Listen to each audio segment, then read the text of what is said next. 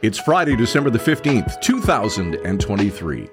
From our SOO Today studios on Queen Street, this is Today in the SOO, a look at some stories making headlines in our city on this Friday. I'm Scott Sexsmith.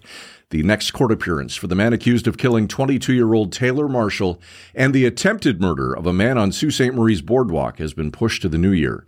Stephen Jones did not appear in video remand court on Thursday, but was represented in the Ontario Court of Justice by Rebecca Silver, a lawyer from a Toronto-based firm that was retained to represent Jones back in October. City Council will be asked on Monday to earmark almost $400,000 from a reserve fund to scrap the MS Norgoma, which has been rusting for almost 5 years at a private berth near Algoma Steel.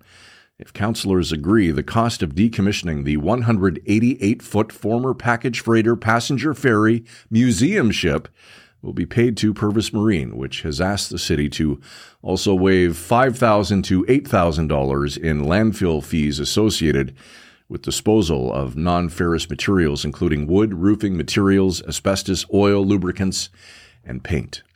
Sticking with council, Ward 1 councillor Sonny Spina and his Ward 5 counterpart Corey Gardi will ask City Council next week to consider regulating delivery of flyers, newspapers, and unsolicited print materials.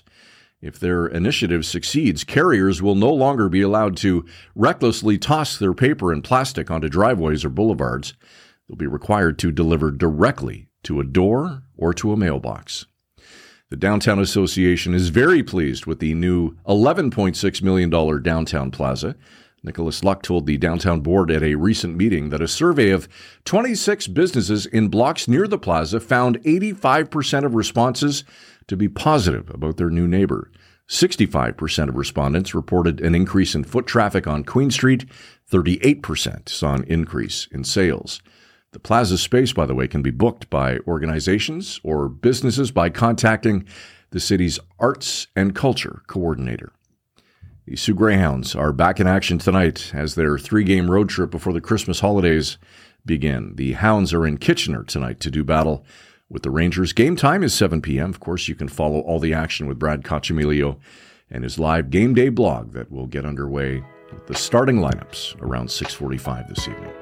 Sioux area weather, rain or light snow possible tonight with an overnight low of 0. Cloudy on Saturday, high of +2. And Sunday, cloudy with showers possible with a high of 3 degrees. That's all for today. Download and subscribe to Today in the Sioux anytime, wherever you get your favorite podcasts. Thanks for listening. Enjoy your Friday and have a safe weekend. We'll see you back here on Monday.